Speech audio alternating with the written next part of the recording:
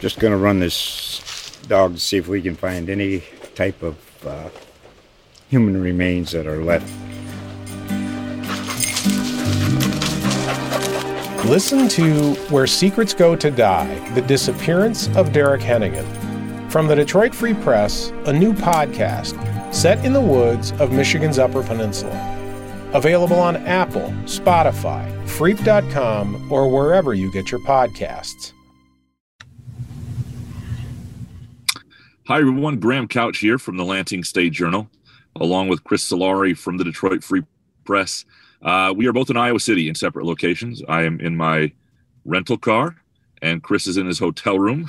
And this is our post-game Talking Spartans after Michigan State's 49-7 loss to Iowa. And look, Chris, I mean, we knew they might not win. We knew there were tough days ahead. We thought there may be a game that went really poorly at some point. I don't think we imagined this. And Mel Tucker, for the first time that I've heard talking about this particular team, was angry.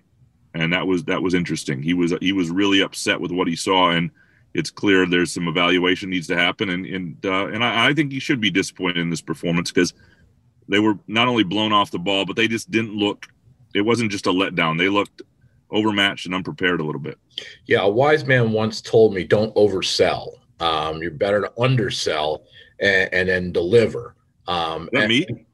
Yeah, that was you. Okay. I think that what last week did, and it in some ways it maybe oversold some things to the fan base, but the reality is that we're seeing that this isn't a good Michigan team that they beat. No. It's not a good Minnesota team. A team like Indiana, who Michigan State faces next, is a pretty good team. They're 3-0 coming into Spartan Stadium next week.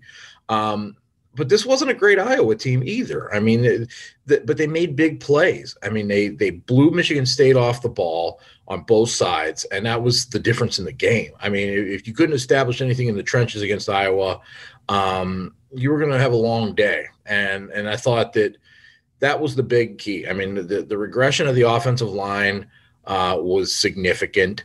And I think that what's interesting is they pretty much went with 5 guys. You know, how many guys they have healthy is another question, and who is really banged up. I mean, they've kind of played coy with a lot of that injury stuff right now, and in part, I think, because of issues with COVID, they don't want to try and identify athletes who have COVID. But, you know, they're playing basically 5 guys up front. They're thin at tackle, and there's no real legitimate options behind some of these guys. So you just got to take your lumps. And I mean, to go from 126 yards against a pretty good pass rush team against Michigan and no sacks down to having Rocky Lombardi chased all day with a pressure in his face and not even getting 60 yards on the ground. I mean, if Mel Tucker's seeing that, that's regression. Yeah, no. And what was interesting is in Iowa, and it was an interesting comment by an Iowa defensive lineman who said, he saw. They saw with Rocky when you get pressure on him, he can, doesn't look as good. It's obvious. Now, no quarterback looks great with pressure, but I think teams are going to start to see that, and they know with these receivers, your best bet is to make him uncomfortable. I was surprised, and I know Iowa takes away the deep stuff, right? Their idea is to keep you in front of them. But the one thing Michigan State does where I think they can actually impose their will might be that. And we saw them go deep twice and connect. And there's an old rule in basketball. Like, if Steph Curry goes 2 for 2 for 3 and the Golden State Warriors lose by 20, that's not a good performance. You shoot till you miss at some point. At a certain level, that really seems to be working out. And I think that's something they need to do. But that wasn't going to save them in this game. This game, you're right, Chris, this was lost at the line of scrimmage. And, both weeks, I thought you could see it right away. I thought last week against Michigan, the defensive line, it was like, whoa. Okay, these guys are in it. This week, the way Iowa moved down the field, you went, whoa, that's trouble. And the line of scrimmage, I think, for this team, I mean, we know they have good skill guys. Rocky Lombardi did not play well, but we know he's capable. We saw it last week. We know their receivers are pretty good. I think their running backs are fine. I think they've got some guys on defense that, Antoine Simmons' injury today, playing a little bit, hurt them. But the line of scrimmage is just going to determine so much for them this season, and they regressed mightily. Yeah, and the Simmons injury you mentioned, I mean, he was in and out. To me, that changes the defense in some respects. Not necessarily when he's out so much as trying to put him back in there when he's hurt. I mean, the first play he came back in after a long absence was a 71-yard run for Goodson. And, not necessarily saying that he did anything wrong on that play, but there was a giant hole the other side. So the question is with Rocky Lombardi, how hurt is he? I mean, is he hurt? I mean, I guess in the broadcast, and I didn't hear this on the broadcast, but enough people had said that they said that he was playing with a lower body injury. Well, at that point, you got a lot of questions now. Is a 50% Rocky Lombardi or 75% Rocky Lombardi a better option than Peyton Thorne, who we saw today for the first time, and without a depth chart, appears to be the backup. I mean, Theo Day's body language on the field was pretty removed from the situation with the huddles, and there were moments when he was way down the sideline while the offense was meeting. So there's probably some concern there, but there's a lot of question marks that this team has with personnel right now, be it injuries or whatever it might be. I mean, you're down 4 starters today. I mean, you're without Matt Allen. They're without Trey Mosley for the second straight week. But then you add in Chris Jackson, you add in Matt Dotson, and that's a pretty significant amount of bodies to be out. And we don't know how hurt they are or what their situations are. But as we saw with Simmons and Lombardi, guys are trying to play through it. And, that tells you something. I mean, they're young and they're going to take some lumps, and, this is part of a young team. I think about those D'Antonio early era teams that were up and down. That's what you're seeing right now. And the drops were an issue too early in this game, but those wideouts have to be consistent. They can't just be prolific. I mean, they really didn't, because Rocky Lombardi, I went back through the drives and, they were down 21-0 before he really began to struggle. He was pretty good on third down before that. He had a couple drops. He had one interception early, but that was served about as well as a punt. It was a deep ball. It didn't really – that itself should not have been something that really altered the game. Once they got down 21-0, and he talked about it, he thought he had to do too much, and he started pressing, and they started coming after him. And I thought the fact they were down 35-0 at the half, a lot of that was on him and the way he played after that in those next 4 possessions where he was 0 for 4 on third downs with an interception. But Lombardi is going to be interesting to watch here. Great leader. We've seen him play well as a quarterback. We've seen him play poorly as a quarterback. And one of the things I wrote about today is, you do have to remember, like, this was his 5th start. And Connor Cook's 6th start, he threw for like 100. Oops, sorry, there's my lights. Let me see if I can get those. Well, I'm just darker. It's the 6th start for Lombardi. Yeah, 6. What's that? 6th start for Lombardi. I thought it was 5, right? He started 3 2 in 2018, and this is the 3rd one this season. All right, I thought it was 2 then. So maybe I said 5. I will have to correct that in the column. If you've read that in the column, it's 1 off. But the 6th start for Rocky Lombardi, and I look really like a Blair Witch Project person right now. This is great. There's a reference that dates me a little bit. But 6th start for Connor Cook. He threw 13 for 25 for 100 yards, and they scored 14 points in a bad game against Purdue. 7th start for Kirk Cousins was against Iowa, like 15 of 30 or something for, and they scored 13 or 14 points in a loss to Iowa. Those are the best 2 quarterbacks in MSU history. And I'm not saying that's where Lombardi's headed, but I'm saying we are often quick to judge that position, and you have to give those guys time.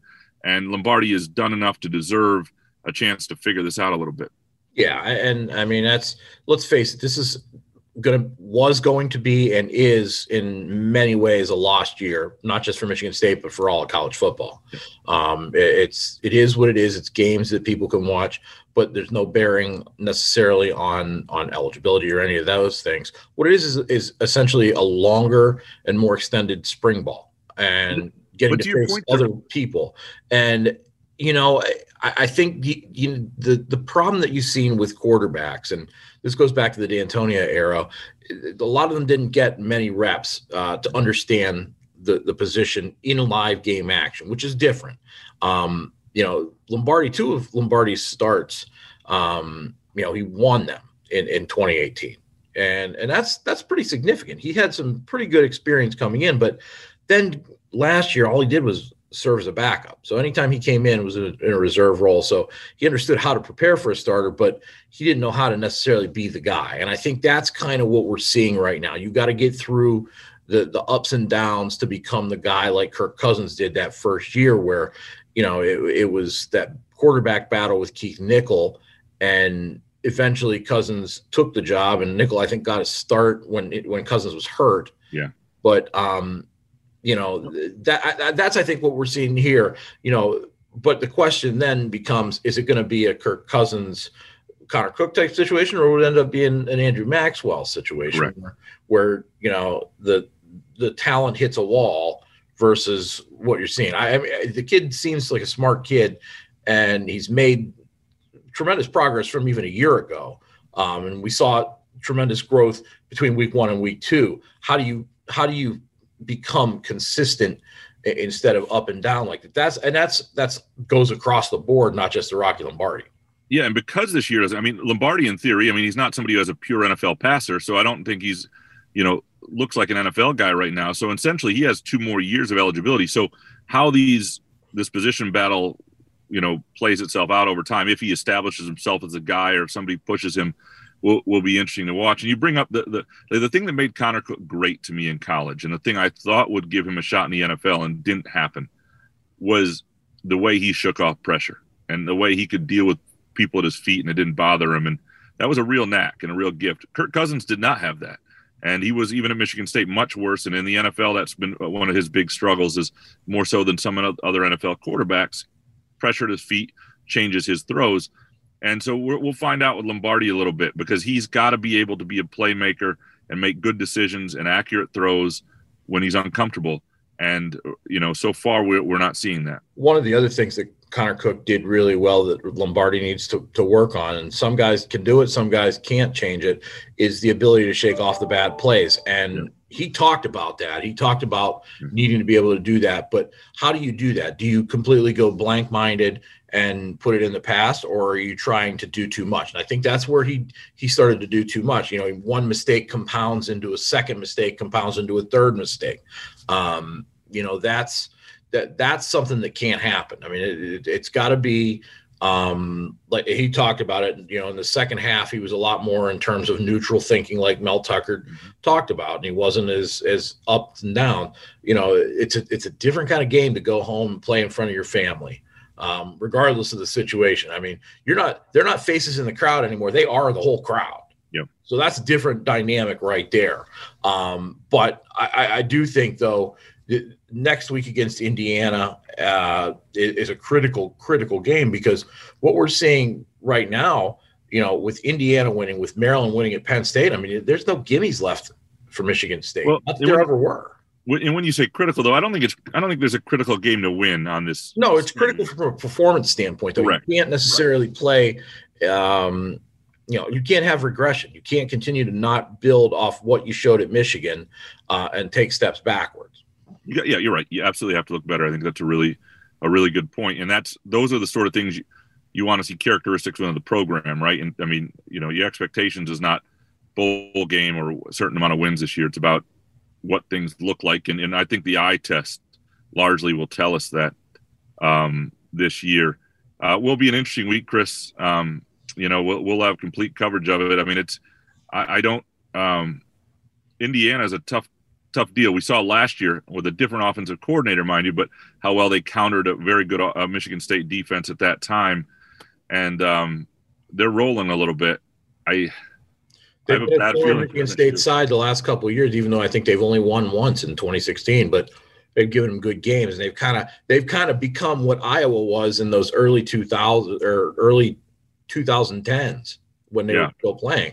I mean, they've shown that they can compete with Michigan State, and they want to get over that proverbial hump and turn the rivalry. So it'll be interesting to see how this shapes up at Spartan Stadium, noon kickoff next Saturday.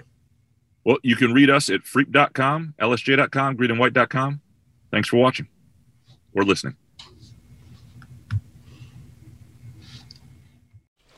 Just going to run this dog to see if we can find any type of human remains that are left. Listen to Where Secrets Go to Die, The Disappearance of Derek Hennigan. From the Detroit Free Press, a new podcast set in the woods of Michigan's Upper Peninsula. Available on Apple, Spotify, Freep.com, or wherever you get your podcasts.